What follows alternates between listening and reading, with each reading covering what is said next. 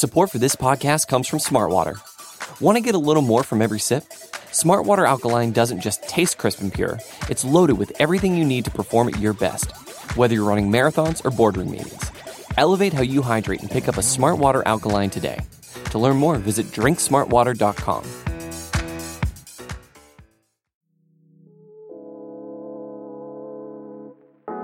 Hi, this is Jim.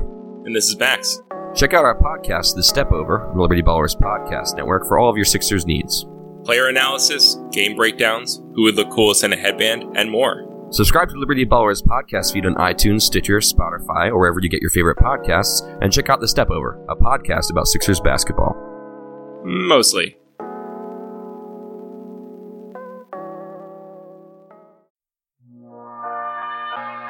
Ladies and gentlemen, can I please have your attention? I've just been handed an urgent and horrifying news story, and I need all of you to stop what you're doing and listen. Hello, Bleeding Green Nation, and welcome back to BGN Radio. This is episode number 8. I'm John Stolnis. You can follow me on Twitter at John Stolnis. I'm a contributor for Bleeding Green Nation. And joining me for another Eagles preview, we're looking at the Eagles versus Buccaneers coming up here on Sunday afternoon, is, of course, the brains behind the operation at bleedinggreennation.com, the great BLG, Brandon Lee Gouton. BLG, how you doing, buddy? John, I'm going to have to blow your cover here because we were just having some great pre-podcast discussion about how you are recording live from a basement. So that's just awesome. Yeah. I'm going to post the pictures on my Twitter feed of where I'm recording right now because, you know, when I was telling Brandon before we started here, normally when I record from home, and I have an office in my basement. You know, it's a finished basement and it's a nice little setup, you know, and I've got a comfortable workspace and all that, and it works out really nice. This weekend my sister's getting married up here in the Philadelphia area. Normally I'm in Northern Virginia, and so I'm up here in the Philadelphia area for my sister's wedding, staying with my parents at their house, and I am down in my parents' basement, and it is most decidedly not finished, BLG.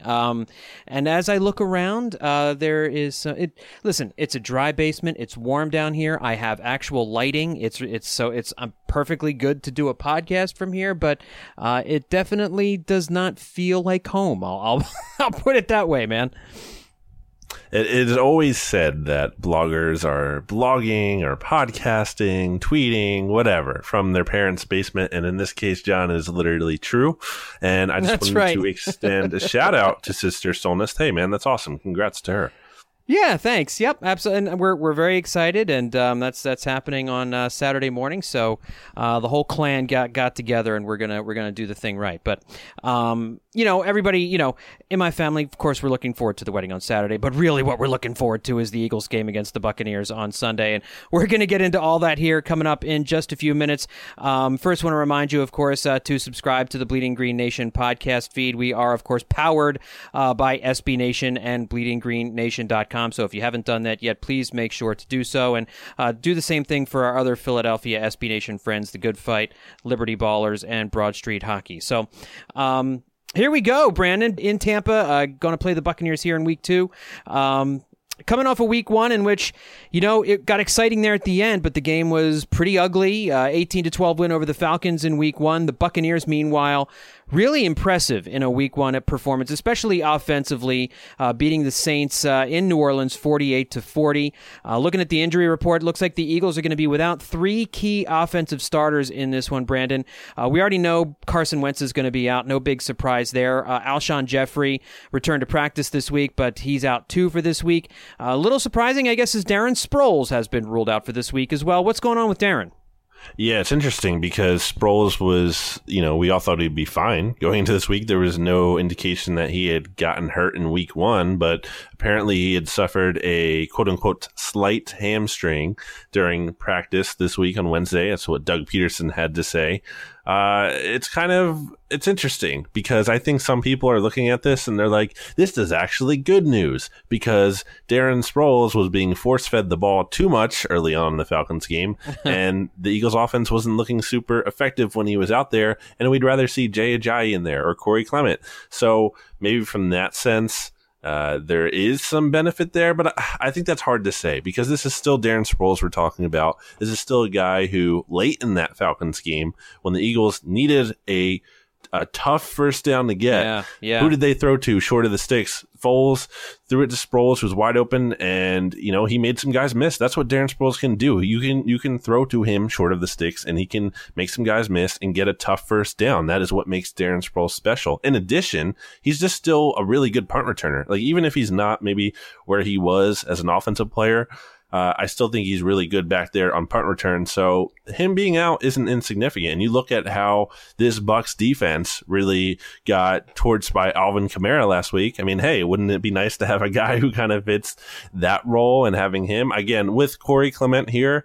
I mean, I think we all saw him, obviously. We did see him produce in the Super Bowl and throughout the season last year. So I'm not devastated by any means, but I don't think it helps the Eagles. I wouldn't say that. No, it's not a good thing to remove a really good player from the roster. I mean, that doesn't make any sense at all. I mean, does it give more opportunities maybe for Clement and Ajayi to get going early? Maybe, but I think the reason they played Sproles a lot more early was because they had mentioned they were a little bit leery of using Ajayi early in the game too much. I mean, they were a little bit concerned about his knee going into the game, and so they started him off slow and then ramped him up in the second half. But if those were the concerns they had about Ajayi, that to me seems more of a reason. Like if it seemed like they were force feeding Sproles, that probably was more the reason than anything else. Yeah, I wouldn't I just think, I think that was too much, to be honest. It was a little too much Sproles early on. Sure.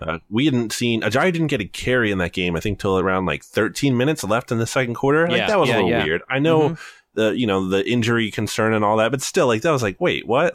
All offseason, all you, Doug and Deuce and everyone is preaching, Jay Ajayi is going to be the lead guy, and then we don't see him until the second quarter? That's just bizarre, a little bizarre.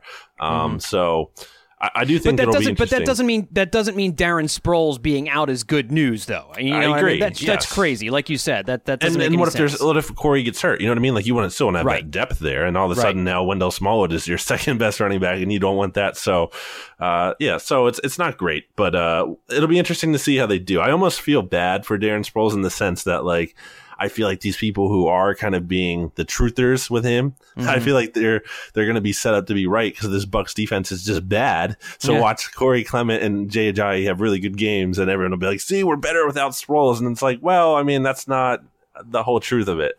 Right. No, and how does this affect special teams as well? Because Sproles plays an important role on special teams too. Does Clement get some of the return duties that Sproles won't be getting? How are they going to divvy that out?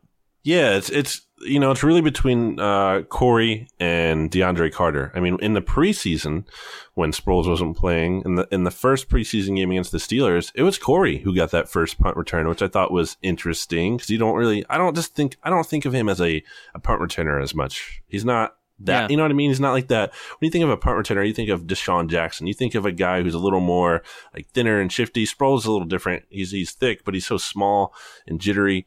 So maybe it is Carter because he looked good at times doing it during the preseason, and the Eagles played him a ton on offense, so I don't think they're shy of playing him, but maybe they try to split those guys and see how it works between both of them. And then it's interesting too because Shelton Gibson is questionable. He was a full participant on Friday, which seems like a good sign, but he didn't practice at all on Thursday, and then he was limited on Wednesday. So that's kind of a weird pattern there.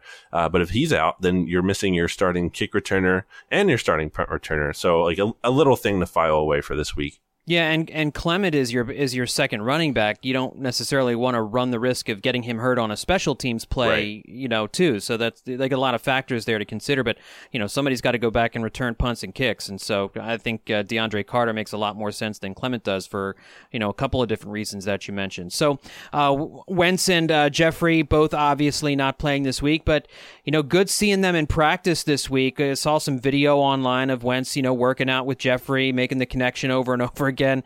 We saw it a lot last year, and it seems like both guys are moving pretty well. Wentz is from all accounts, out again, but starting to think that maybe there's some momentum about getting him back here for week 3. The way Jeffrey looks in practice feels kind of like week 3 for him too. Do you think we're looking at a week 3 return for both of those guys?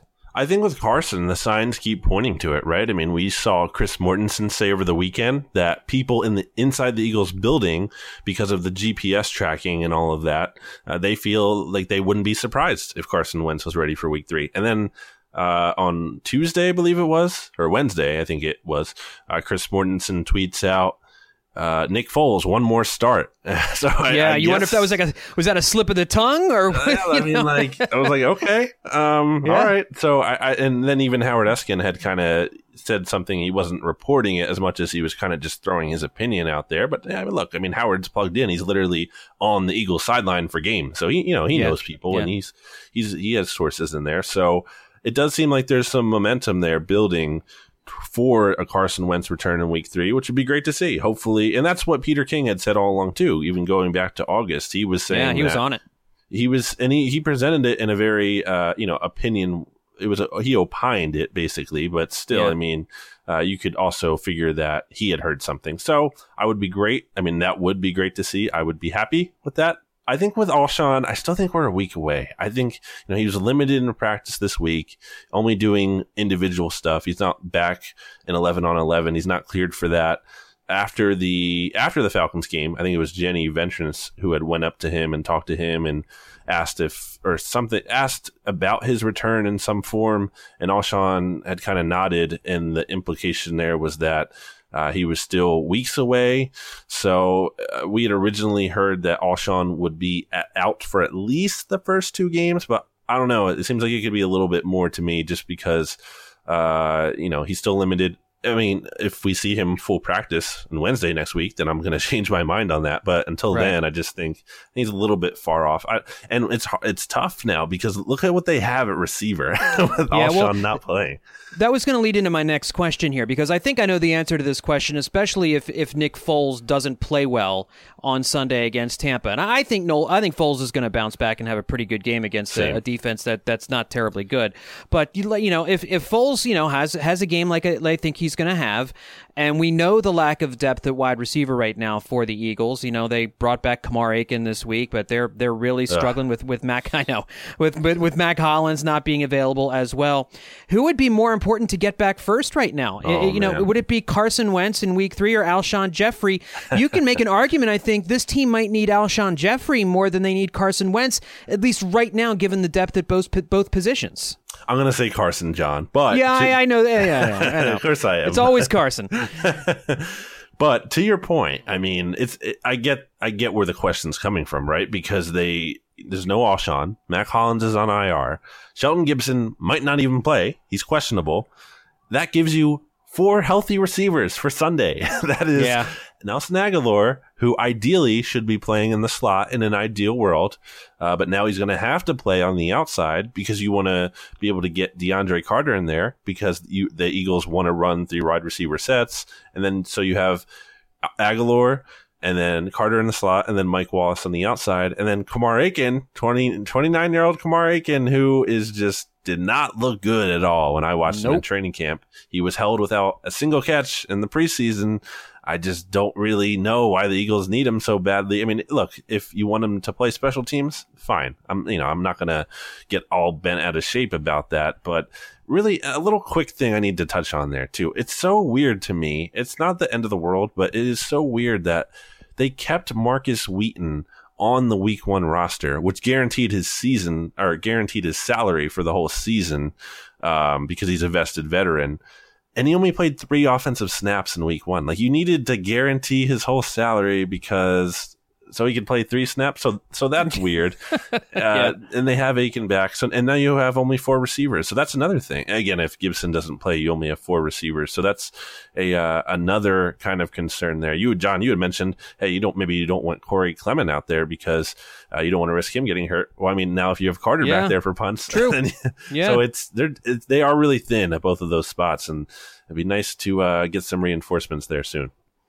looking at the other side of the ball, the Buccaneers have some injury issues of their own. We'll get on the defensive side for just a second, but the big one, I think, right now is Deshaun Jackson, whether or not he's going to play. And, if it always seems like Deshaun Jackson is hurting the Eagles when he's playing, you're not wrong. In most of the performance, he's had 5 career games against the Eagles. In 3 of them, he's gone for over 100 yards and has scored 2 touchdowns against the Eagles in those 5 games. He went in 2014, went 5 for 117 with a touchdown, and then 4 for 126 in the second game. Went 4 for 40 in 2015. He only played one of those games against the Eagles that year. He was injured for the other. And then in 2016, 4 for 55, and then 3 for 102 with a touchdown. Didn't get in a game. The Eagles didn't play the Buccaneers last year when Deshaun was there. Deshaun always seems to be a thorn in the side whenever he plays the Eagles, and he had a big week in week 1 as well, but he's questionable with concussion issues and a shoulder issue. He's questionable for the game, but he did practice this week. Do you think he's playing? I think Deshaun is playing. I think he really wants to play in this game. And now the caveat there is that he's in the concussion protocol as far as we still know. And if he doesn't get cleared, he can't play. Like, that's not up to him. But would he be practicing if he wasn't cleared? I mean, would he be? Yeah, is he in you full can practice? actually still. Okay. Yeah, which is weird, right? But I think the fact that he was full today is probably, a good sign that he's going to be cleared by, Sunday at 1 p.m. So I think he's going to be playing, which is a big concern because as you said, Deshaun is he's just real tough to stop, man. He's going to get open deep. He's going to have those big plays, and especially against the Eagles, because he is a guy who's inconsistent, as we know, but he's going to save his best game. Like, he's going to be up for this game. He gets up for Eagles games. Exactly. Absolutely. This isn't going to be like, they're playing the Titans and like he kind of just doesn't even care. He's like, yeah, I can probably roast these guys, but like, what? I don't care, whatever. So it's tough in that regard. I do again expect, unless he's not cleared, I do expect him to play. Maybe the shoulder issue kind of comes up if he gets tackled in a certain way, and maybe he has to leave the game early if that kind of happens in there. But I think he will be playing.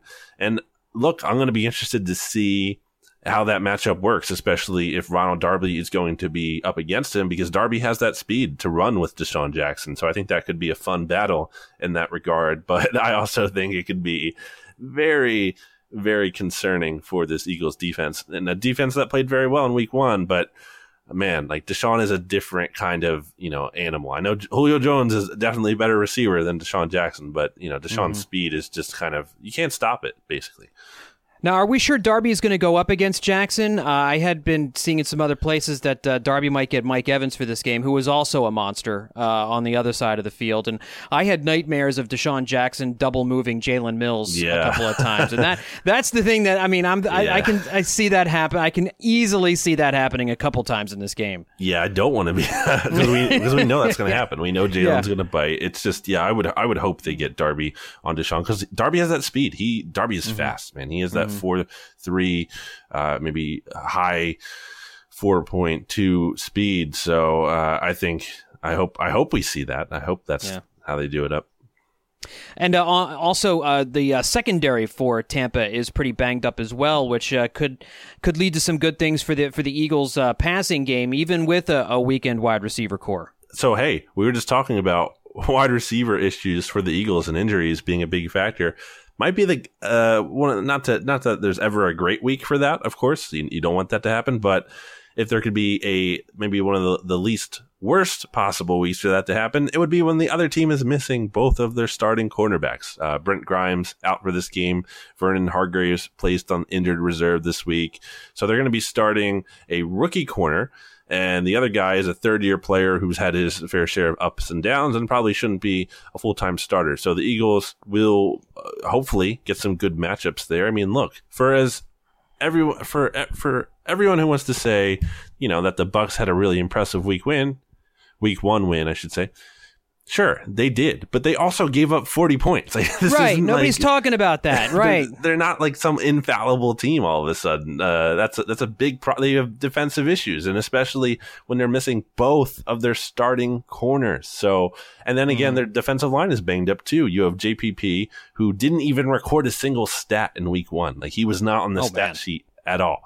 and I was listening to the Kist and Trevor Sikkema show. as Michael Kist good job this week. Yeah. Yes, and he said in part that was because Drew Brees is getting the ball out quick, but still, I mean. Another thing there is that JPP is dealing with a knee issue, and he's questionable, and it sounds like he'll play, but it sounds like he also won't be 100%. And then Vita Vea, the Bucs first-round pick this year, who doesn't start at defensive tackle, but could give them depth there, and especially on a really hot day to have that rotation in there. So their defensive line, the point of all that was that their defensive line might not be at 100%, and then you don't have your starting corners, so that's an issue. So I definitely think the Eagles are going to be able to attack the secondary, and that's part of why I feel like Nick Foles is due for this bounce back this week. Yeah, well, we see this from Nick Foles. We know he's inconsistent. We know that you get him up in, with the game with the right game plan, and you get him enough games under his belt, enough reps under his belt, he starts to improve. And I agree. I think Nick Foles bounces back. I think he has a very solid game. He may not throw 300 yards on the Buccaneers, but he might. And I certainly think it's going to be a much better showing than we saw in Week 1 against the Falcons. And I also think Fitzpatrick is not going to do anywhere close to what he did in the first week of the season. Fitzpatrick had the best game of his career last year, the reigning NFC Offensive Player of the Week, 417 yards, 75% completion percentage. I mean, here's the thing, and I think it's really interesting, these two guys going up, Ryan Fitzpatrick and Nick Foles, so similar. These two guys really are similar as backup quarterbacks. Maybe two of the 3 or 4 best backup quarterbacks in football, because with these guys, you do see them able to carry a team for a little while. We saw Foles do it in 2013 when he had that 27 touchdown, 2 interception, 119.2 rating season. We saw it from Fitzpatrick in 2015 when he threw for 3,900 yards, 31 touchdowns, and 15 interceptions. That we saw it last week with Fitzpatrick. We saw it in the playoffs with Nick Foles. These guys have the ability to get hot. They also have the ability to stink the place up. And I don't see Ryan Fitzpatrick coming anywhere close to the production he had, especially if the Eagles defense plays like it did on last Thursday night against the Falcons, because they were running around like crazy. John, how dare you compare Ryan Fitzpatrick to the Eagles Super Bowl MVP? I bet you a lot of people are saying that. I'm asking for it. I'm just asking for it. I know, man. I don't think you're off base. Obviously, I think there's a lot of truth to that. I think the thing is that Ryan Fitzpatrick and Nick Foles are clearly both good enough to start in the NFL. At the same time, I don't think they're good enough to, for teams to commit to them as long-term starters. Like they belong and they can play and they can start, but you don't. If in a perfect world, you do not want them starting for the most part. So, right. But this is the situation the Bucs find themselves in, and I think he is certainly one of the better backups to have. I mean, that game was bonkers last week against the Saints. That's crazy. I looked up some of the numbers for Ryan Fitzpatrick against Jim Schwartz defenses specifically, because I thought that maybe there's something there to that. Obviously, this has been spread out. One of these years was when Schwartz was with the Bills. Another one was he was defensive coordinator for the Titans. So, different times, different teams, a lot of factors going on here. But still, I found that Fitzpatrick had completed 60% of his passes for 2 touchdowns, 3 interceptions, 414 yards at a 6.8 yards per attempt, and overall a 71.4 passer rating. So that's to say that I think Jim Schwartz has done a good job of containing him in the past, which is a good sign. I think in this specific matchup, more relevant is that it's going to be another week where the trenches come into play. We saw Fletcher Cox and Michael Bennett and even Jordan Hicks on the blitz and Brandon Graham and everyone basically, like, they got pressure on Matt Ryan last week. That was not a problem. And Fletcher Cox especially from that group, and Chris Long, I should mention as well. So I think that's going to be key again. I mean, that's very boring to say and very straightforward and doesn't take a rocket scientist by any means. Speaking of rocket scientist, Matt Patricia just not off to a good start in Detroit. No, but he's not. That's a different story. I just had to get that cheap shot in there. So I do think this is another week where the defensive line comes into play, and if they can get Fitzpatrick off his spot and out of his rhythm, and Fitzpatrick's a guy who has some mobility, so he's going to be able to. He can run around, and I mean, it's not going to be Michael Vick out there, but he might be able to kind of dodge some of this pressure. But if you can rattle him enough and kind of get him carrying the ball and holding on to it instead of chucking it deep, that's a win for the Eagles. That's neutralizing Mike Evans and Deshaun Jackson. Right, and the Eagles' corners like to play off anyway because that defensive front does get some pressure, and we've seen how good Darby has looked so far here in the preseason and in the first regular season game, and they've got some decent play, gotten some decent play out of the rest of the cornerbacks. Rasul Douglas with a nice interception in week 1 as well. So I mean, this is a tougher matchup for Tampa, and Tampa's never been known as an offensive team. You know what I mean? Like, this is not. I know that they have some weapons out there, and Mike Evans and Deshaun Jackson are scary, but, they also don't have a lot going on at the running back position. Peyton Barber is okay, but I don't think anybody's worried about Peyton Barber putting up a 1,500-yard season. So you wonder how much the Eagles can just kind of, let the front seven take care of the run game and let the safeties play back and let Malcolm help out in pass coverage a little bit too in this game. Yeah, I mean, that was their formula last year. Just basically shut down the run, force the offense into becoming a one-dimensional unit where they have to just pass all game, and then the Eagles pass rushers can just tee off on the quarterback. That's what they did last. And this, again, speaking of trenches, flipping it around, this Buccaneers offensive line isn't great. Like, there's not like a bunch of Pro Bowlers. This is not a unit that should be able to stifle this Eagles pass rush. I mean, I think, the Falcons. You could say the Falcons have a better offensive line than the Bucs do, and the Eagles made light work of them ultimately in being able to get to Matt Ryan. So really, I'm not really concerned too much about that. I think that just the biggest concern overall, if I had to put it into words, is that, you have this new offensive play caller in here with Todd Monken, who clearly did a good job against the Saints last week. So there's some new ideas here. It seems like some fresh ideas, but how sustainable is it? That's the thing. I think, Mike Evans and Deshaun Jackson, and you even look at O.J. Howard and Cameron Brate. I mean, and Chris Godwin. There's a lot of good receiving options here. But I think, being able to pressure Fitzpatrick, and then Fitzpatrick kind of just naturally being due for some regression makes me less worried about that. But it's just the big play threat overall is still what does present a concern for me. Well, and we know this is a week-to-week league, BLG. I mean, there is some momentum in football, but, a lot of times it is just week-to-week. We saw it with the Ravens on Thursday night against the Bengals. The Ravens came out and just blew the doors off the Bills in the first week of the season and then couldn't do anything against Cincinnati. So how bad are the Bills then? Oh, my gosh. Really, the Bills are bad. We'll see how they look with Josh Allen at quarterback. But, when you got Nathan Peterman out there, you're basically waving the white flag before you even kick the thing off. But, yeah, the Bills are pretty awful. I mean, it's just, name me 5 Bills. Hurry. You can't. It's crazy. Josh Allen. Yeah, I struck out. AJ McCarron, is he even on? Didn't they trade? I don't even know. Anyway. Yeah, who cares? I mean, it's just it's one of those things where Tampa can look really, really great in week 1, and not necessarily be able to do anything in week 2. But Monken, as you mentioned, as I was listening to the Kist and Sycamore show the other day when he did talk to the Tampa Bay Buccaneers writer, it's that kind of stuff made me feel a little bit nervous because you heard about all the success that he had in college turning offenses around and some of the success that he's had at the NFL level too, in various different positions, and he takes over week 1 and it's such a dramatic change. We've seen with Doug Peterson what having a good play caller, what having a good schemer can do, even if you've got just a fair amount of offense, and so that coaches matter in the NFL. You can have a coach who can take the same players and get an extra 3 or 4 or 5 wins out of them, maybe even more sometimes, and really turn things around. So that got me a little bit nervous. I won't lie to you. Yeah, I think I think Kiss said he projected this game to be around like 27-10 in favor of the Eagles. I don't know if I can do that. I think it could be a 1-possession game. I think closer to 8 points than 3 in this case. Mm-hmm. But, I think this Bucs team, just again, with those weapons and with this new play caller, they have enough to put some points on the board and those big plays.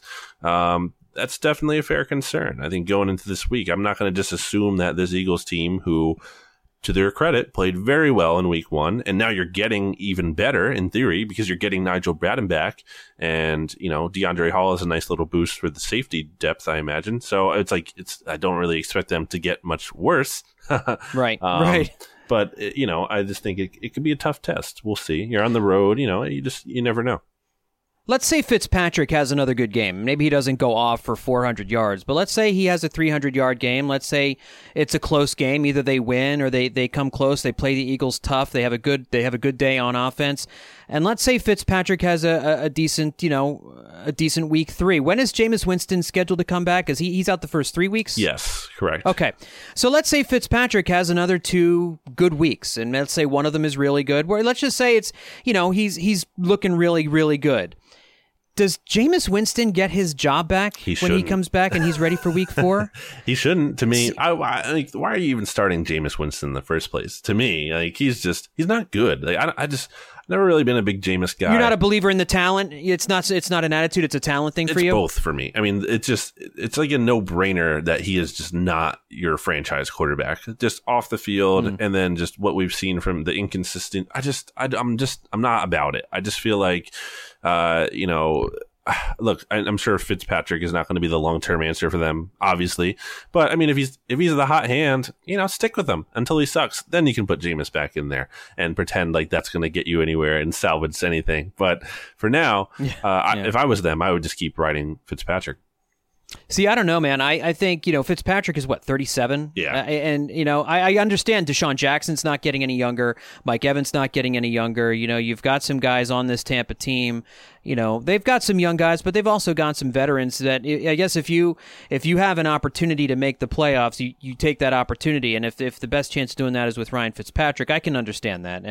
But at the same time, I think there's a lot of talent there with Jameis Winston. Now, whether his attitude, whether his maturity level will ever allow him to access that talent, and whether it will ever allow his teammates to get on board with him as being the leader of that team, that's certainly a fair question. But, I guess with Ryan Fitzpatrick, I don't know. If he's lighting the world on fire, if he's thrown for 300 yards the next 2 games, and the Buccaneers are still doing well on offense, I guess you have to keep him in. But I'm not ready to give up on the talent of Jameis Winston just yet. I'm a little higher on him than you are, I think. But you know more about this than I do, so I hear what you're saying about Winston, because the off the field stuff does factor into the on field stuff. It absolutely does. 100%. And that's a really big part of it. Obviously, for me, it's just it's not even just the horrible things he's been accused of. It is just the demeanor and the E to W. Like, it's just so obviously like, no, like this is not a guy who is like a Super Bowl, winning face of the franchise. Like, no, it's like, just compare it to, like, contrast it to Carson Wentz. And I'm not saying every quarterback has to be Carson Wentz, but they're not even in the same ballpark. Like, I don't know. I'm not about it. I'm not about Jameis Winston. Well, he's been in the league a couple years now, and there's obviously a lot of other young quarterbacks that have passed him, so I totally get it. It's, Tampa's got to figure out what they're going to do with him probably this year, and so that way they can move on, because Fitzpatrick isn't going to play forever, even though it looks like he will at 37 years old playing this well. Well, I mean, as far as this Eagles-Buccaneers game goes, I mean, they're playing down in Tampa. It's going to be hot. I think I saw earlier this week, it's going to feel like it's over 100 degrees in this game. Are they going to break out pickle juice? I mean, was that just an Andy Reid thing? I don't know what they're going to do in order to kind of keep the players from seizing up. The Tampa players are used to playing in these kind of conditions. I'm a little bit concerned about how the Eagles are going to fare in a really hot environment, a really hot and humid environment, whether or not they're going to be able to, maintain the ability to be up for the entire game, not cramp up and all that stuff, whereas Tampa's used to being in that environment. Any concerns about the weather if it's really, really hot and humid? I don't think so. I think the Eagles played a pretty humid game week 1. Obviously, I think the rain had helped break that a little bit. Obviously it had come through real hard before they played the Falcons, but still it was not, it was hardly great weather out there. It was humid. I think overall Two, because they have depth. Like, this is when we talk about roster depth, I think this is one of the good times where that comes into play. And one of the times where Jim Schwartz likes to rotate his pass rushers, and that's valuable. And we saw that against the Falcons when late in the game, you're still like Fletcher Cox still looked fresh, and everyone still looked really good. No one looked tired in that game because they have this rotation. So I think they have enough depth for the most part to sustain that and over. And their sports science staff is arguably one of the best in the league. Like when you look at how injuries have been treated, I think overall, this is no Sixers situation here. So I think they've been They have the track record, and to me, it's not a big issue. There's no Donovan McNabb throwing up on the field, hopefully, here this week, but we'll see. It could be really hot. I know Michael Kiss might be drinking a little too much, imbibing and throwing up. So I don't know about him, but I think the team will be okay. Yeah, I heard him talking in the Off Topic Tuesday that he did. Oh my gosh! Talking about four, he was asking, how do you go about getting drunk before at a football game if you want? And he's talking about you drink 4 vodka and Red Bulls. I mean, listen, I'm not a big drinker, but even if I was, not only does that sound like a horrible drink, I can't imagine the feeling of being drunk and yet at the same time super hyper. Like, how is that good in any way? That is Michael Kiss, baby. That is the Kiss lifestyle. He's all in. There's no kidding. There's no half measures here. It's just all in. I love that. I thought that was hysterical, and the thought of drinking those drinks was enough to make my stomach turn. One other note before we move on to a little piece of NFL news involving a former Eagle in our picks for this week. I didn't realize this, that before he signed with the Eagles back in March of 2017, apparently Nick Foles was choosing between Tampa or Philadelphia. So it's kind of interesting thinking about the road less traveled. The Eagles could be facing Nick Foles this week if he had decided to go the other way. Obviously, great fortune for him as far as winning the Super Bowl last year, but also if he was in Tampa right now, he probably doesn't win the Super Bowl, and maybe he isn't in the league. I mean, he might, not having that success with the Eagles, he might not be playing right now, or he could be in the position that Ryan Fitzpatrick is in and possibly being the starter all year, given the craziness going on with Jameis Winston. It's just kind of interesting to think about what could have been along a different timeline. It's like a Star Trek episode. You take a different, there's an explosion, you take a different timeline. Now all of a sudden you're in an alternate 2018, 2019. That's what makes the Super Bowl so you have to savor it, and you have to realize how special that moment is. And because Nick Foles, not only could he have signed with the Bucs, I mean, he was thinking about not even playing football at all. Right. This could have easily not have happened. Everything is it's like hanging on by a thread. All these things line up, and I'm not trying to say the Eagles lucked into it. They deserve to win, but I'm just saying any team that wins a championship, basically, generally, unless you're the Warriors and you just become this, or you become this obvious dynasty who is just dominating. It's really hard to win a championship, and you just have to have a lot of little things go right, and that is, thankfully, one of the things that went right for the Eagles. Well, we're going to come back and give our picks on this Eagles-Buccaneers game here in a few minutes. But first, want to just mention our good friend Michael Kendricks is no longer unemployed. BLG, of course, Kendricks was arrested and has admitted to insider trading. When this eventually comes down, Kendricks could face some time in prison. In the meantime, he has signed with the Seattle Seahawks this week. I didn't think he was going to latch on with another team, BLG, but I mean, I guess if it was going to be any other team, sure, the Seahawks. That is so bizarre, man. I know people are saying, oh, it's only a white-collar crime. It's not like he killed someone, but it's still a major deal. It's a big crime. You can't justify it like that. And the Seahawks signing him endorses that. You know what? To a certain extent, right? I know they're not saying, they're not literally saying insider trading is okay, but they're certainly not saying it's a deal breaker because they're signing him. And look, I get they're desperate and everything, but man, they're really desperate because to sign this guy. And the weird thing to me is that Michael Kendricks has his sentencing in December, so he's clearly not here for the playoffs.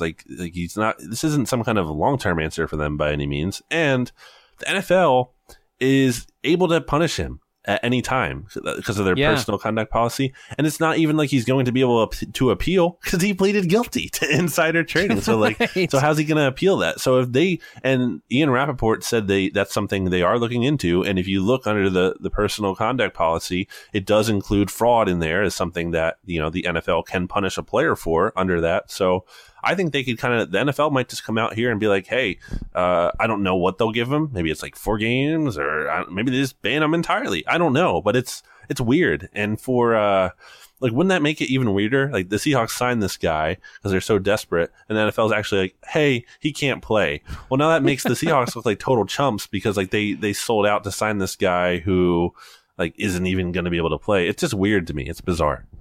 Well, I think that whole organization is just in a weird place right now. Did you read that article about Pete Carroll and Russell Wilson and the conflict that went on with them and Sherman and all that stuff? If all that stuff is true, and I forget where I saw it. I think that was a Sports Illustrated column, but I'm not 100% on that, so don't hold me to that. But definitely, Seattle has it's gone from this organization that was certainly one at the pinnacle of the NFL for a couple of years there to a cautionary tale. Yeah, it's a massively dysfunctional system, and just goes to show you, if you don't have good leadership at the top with your head coach, it can go awry pretty quickly. So I don't think the Eagles will have that to worry about with Doug Peterson. I think Peterson has a pretty good hold on keeping players accountable, maintaining the same rules for everybody, and all that kind of stuff moving forward. But Michael Kendrick's going to Seattle. Like I said, if he's going to go to any team, that it kind of makes sense given Seattle's needs and some of the issues that they have there in the front office and with the head coach. All right, let's move on and give our picks. We're going to do the 2 games involving NFC East teams as well as one other game. I think we hit the nail on the head pretty much last week, BLG. We got each of the 3 games correct, if I'm not mistaken. Don't look it up. Yes, we did. I remember. I was keeping an eye. I remember what we called. I'm pretty sure that we went 3-0 last week, each of us. Sounds good. So let's take a look at the first game. I think one of the games you had mentioned was the Patriots game. They're a 1-point favorite at the Jacksonville Jaguars. What's your take on the Patriots being a 1-point favorite down in Jacksonville? I mean, I watched the Giants and the Jaguars play in week 1. And boy, are the Jaguars just not good. I mean, obviously that defense is not bad. I mean, they can do some good things, but just it doesn't matter. It all comes down to Blake Bortles for me, and it's just he's so bad. And he even had some okay moments in that game. He's not unstartable bad, but he just so clearly limits the ceiling of that team. He's just comes to points where you just need him to make routine throws, and he just can't do it. It's painful to watch. Leonard Fournette has been not practicing this whole week, naturally, on my fantasy team, and just totally leaving me out to dry here. So I think the Patriots are going to win again, just like they did in the AFC Championship game here. I don't think this is Jacksonville's revenge game. I think the Patriots win this. No, I agree 100% for the reasons you just mentioned. No need to go into it a whole lot further than that. It's Blake Bortles against Tom Brady. I don't see Tom Brady losing even in Jacksonville. And it was a 1-point favorite. If you think the Patriots are more likely to win this game, it's an easy call. You take New England on here, and we'll have to get into our fantasy teams maybe at some point here at the end of the show too. Seeing as how my boys put up 167 points last week. Anyway, let's move on to the second game, and we got the Giants at Dallas. The Giants are 3-point underdogs in this one. This is one of those games, BLG, where you can't root for either team. Both teams are equally distasteful. Both of these teams, look equally bad. They both had horrible first weeks. I think Dallas's opening week was worse than the Giants' opening week. Just because, it's Dallas almost got shut out in that game. I mean, it was a brutal effort by Dak Prescott and Zeke, and I don't think you can root for either one of these teams. But who do you have in this one? All right, so let's talk through this one because I think this is important. Who do we want to win this game first of all, and then I'll give my pick. Because, it's early on the season. It's not like this clear determination of this team is ahead of the other team, so we'll root for the worst team to well, I don't like to look at it as root for the worst team. We root against the better team, is how I always like to phrase it. So I think that's right. So I think. So what's the ideal? I think the ideal is that the Cowboys look good enough to this season to the point where they don't make changes. Like they extend Dak Prescott. They, they keep Jason Garrett around. They don't hit the reset button. Because I think the worst thing that could happen if you're an Eagles fan is the Cowboys bottom out and they draft a new quarterback who's actually good and they fire their head coach and they actually get a good head coach. I think that would be the worst case scenario for the Eagles. So in some ways, I don't want Dallas to bottom out because I think that could be bad. Again, I don't want them to be so good that they're actually good. I just want them to be good enough where they're not horrible to the point where they make sweeping changes. So in that sense, I almost want the Giants to win.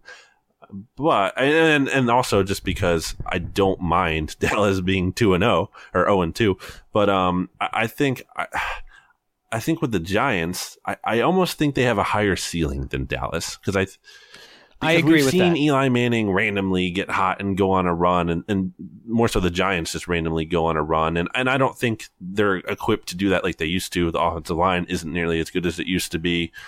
I mean, they have the skill players, but I don't know. So I'm in a tough spot. I think for as much as I think the Giants have a higher ceiling than the Cowboys, I also think they have a lower floor. So, but I guess if I'm looking at it like that, and I'm thinking which team could potentially be the biggest threat to the Eagles. And I mean, just think about it. We've seen the Giants play better against the Eagles than we have the Cowboys lately. I mean, they for some reason always give the Eagles troubles lately with their offense against Jim Schwartz's defense. So maybe I am rooting more. How do I phrase this? I don't want to say for a Cowboys win, but I'm almost rooting against the Giants, and I think. You're rooting against a Giants win, I think, is how you would put it. I think so, yeah. But look, I'm going to be happy either way, and I don't want to tie. I hate these people who say they want the other teams to tie. First of all, it's just not going to happen, obviously, and it's a lame thing to root for. So you're going to root for one team while they're ahead, and the other, no, and it actually helps both teams more than it hurts them. I was going to say no tie. Yeah. I want someone to lose, and whoever loses, I'll probably pretty much be fine with it either way. But all of this is a long way to say I think I will take. I guess I'm gonna. I guess because I think I have to stick with my Dak sucks brand, and I'm just gonna say I'll take the Giants +3. I'm going to take Dallas in this one. I think Dallas will play a little better at home this week, and I think playing in Carolina is a little bit difficult, and so coming home obviously against the Giants team, I agree with you totally. Coming home against the Giants team that isn't very good, I think Dallas has the edge there, and I think 3 points is. If they win by a field goal, okay, it's a push. But, I think that this is a game Dallas can and probably will win. As far as who to root for in this one, I agree with you totally that we saw the Giants last year, as bad as they were, gave the Eagles 2 really tough games. That game, that Week 3 game, that still could have gone the Giants' way if Jake Elliott doesn't kick a 61-yarder at the gun. That thing goes to overtime. Who's to say the Giants don't win that thing with Eli Manning, making a few connections down the field? So. And we saw in the midseason game, the only game the Eagles played against the Cowboys that counted last year, how the Eagles blew their doors off. And I think Dak Prescott doesn't have as many answers for what the Eagles do as Eli Manning does. So given all that, I can understand rooting for Dallas in this one, but I think I just have a visceral rooting against the Giants, rooting against the Giants to win. I'm sorry, I didn't mean to put words into your mouth. But I think I have a visceral reaction to rooting. I'm going to say for myself, to rooting for Dallas to win at home. I know you're rooting again, rooting for the Giants to win. I'm saying, I just can't take Dallas winning home games. To me, that rubs me the wrong way. Honestly. Or at all, but especially at home, in front of that crowd, that obnoxious 100,000 seat stadium. I want to see that place upset and sad and miserable as much as possible. That's probably why I would root for the Giants, but your point is well taken about the fact that the Giants play the Eagles tougher, and it might benefit the Eagles more for the Cowboys to win. So I'm torn. Yeah, I definitely think Cowboys fans take that loss harder. If we're talking about who loses that game and which fan base takes it harder, I think if the Giants lose, because the expectations are higher for the Cowboys. I think, right? The Giants, it's a new regime, and although they've been running it back with Eli, so they know there's some expectation there. It's just I don't think they're totally like giving up on the season. And I think if the Cowboys lose that game, they're going to be like, "Oh my God, fire Jason Garrett!" And they're going to lose their minds. So I definitely respect that point. That would be fun.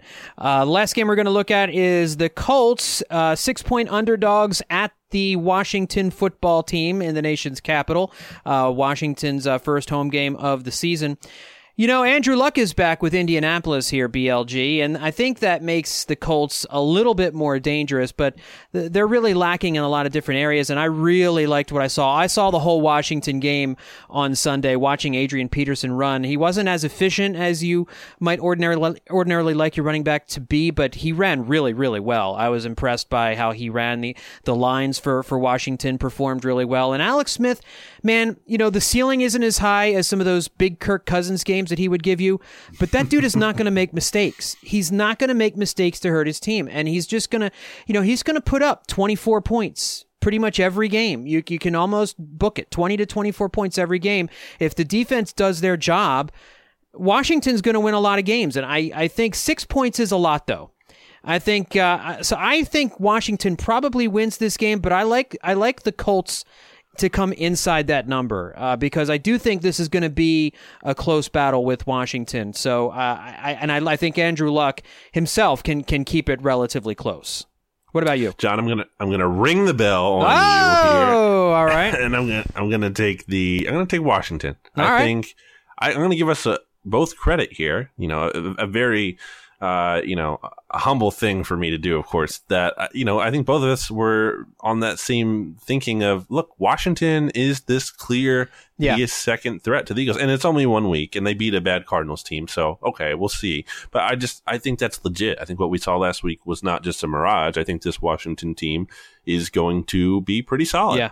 Again, I don't think they're a true contender just because we've never seen Alex Smith go deep into the postseason and just be that kind of guy who's going to put the team on his back and go up against Aaron Rodgers or whoever in the playoffs and just beat them. Right. So I don't think they're that scary to that point yet, but I do think they're definitely a legitimate threat. And for as much as I want to see Frank Reich succeed in Indianapolis, because I think, he deserves it. He was a good coach for the Eagles. The situation there taking over for McDaniels, who barely lasted there a couple of days. It was tough, and, everything he has going on there. So I would like to see the Colts, of course, pull the upset here, but I think it's going to be Washington who wins comfortably in this game. And I think at that point, we're going to be, it's only the Colts, so I don't think people are going to be like, oh, wow, Washington is for real. But I think, some more momentum is going to be building towards that way. Absolutely. And 2-0 is 2-0. It doesn't matter who it's against for sure. So, all right, let's finish things up here on this episode of BGN Radio by giving our Eagles versus Buccaneers pick here on Sunday. You've got a Buccaneers team that played terrific offensively against the Saints in Week 1. So it was really not very good defensively against a very good offensive club. Obviously, the Eagles' offense with Nick Foles missing a couple of guys, nowhere near as dynamic as New Orleans is right now. But I think we're going to see a better Nick Foles here this week. I think we're going to see the run game continue to do its thing. It'll be interesting to see if Mike Wallace makes a cameo in this game for the Eagles. And the Eagles' defense is certainly light years better than what New Orleans has to offer.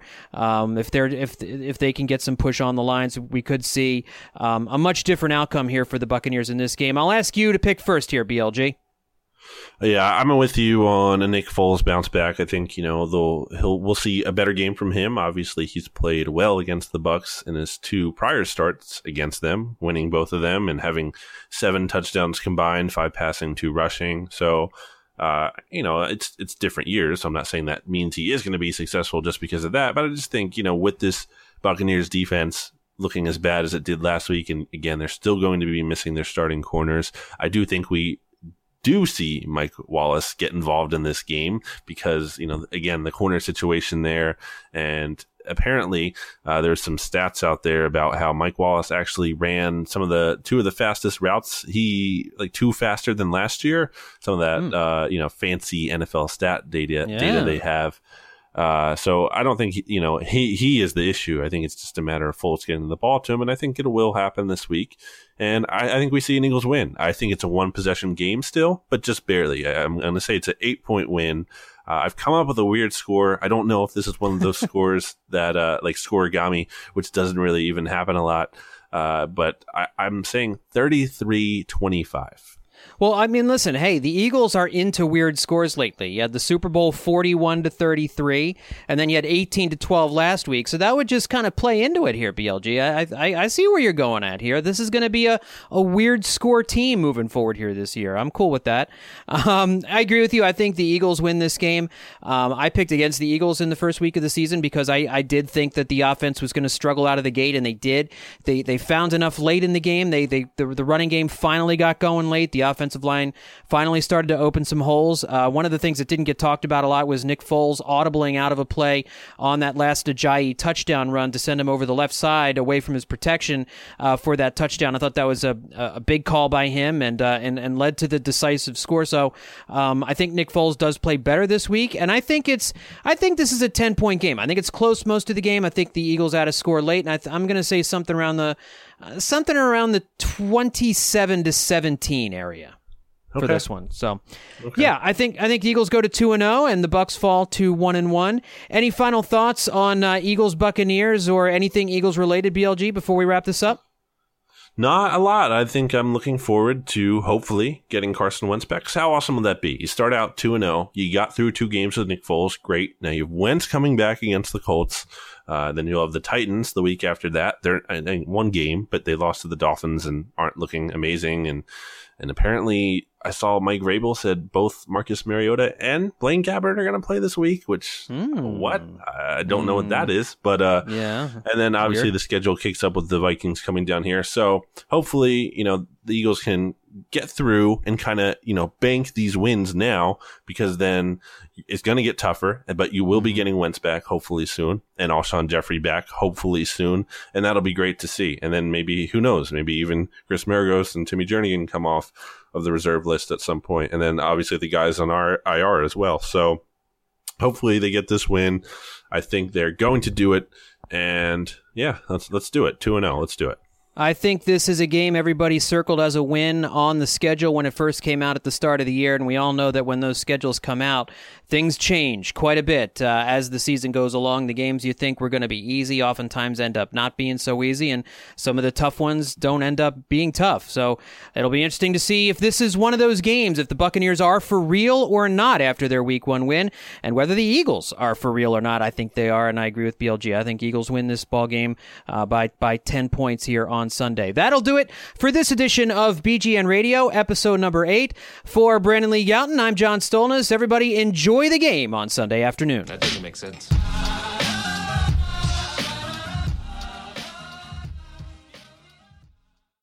Hey everybody, how you doing? Well, that's good. My name is Bill Matz. I am the director of Fun and Games for Broad Street Hockey Radio Podcasts. And I am Kelly, the deputy managing editor of BroadStreetHockey.com. I'm Steph Driver, the NHL editorial manager for SB Nation. And I am Charlie O'Connor, lead Flyers writer for TheAthletic.com. And together we make up BSH Radio, one of the shows that you get at the SB Nation podcast family. We have a lot coming to you this year, and we want you to listen to our show. It is just an all Flyers, all the time show, so much content. I really hope you listen to it. It is a great piece of the SB Nation podcast family, along with all your other favorite sports. We all love hockey, specifically the Flyers. Let's go the Flyers. The hockey team, the Flyers.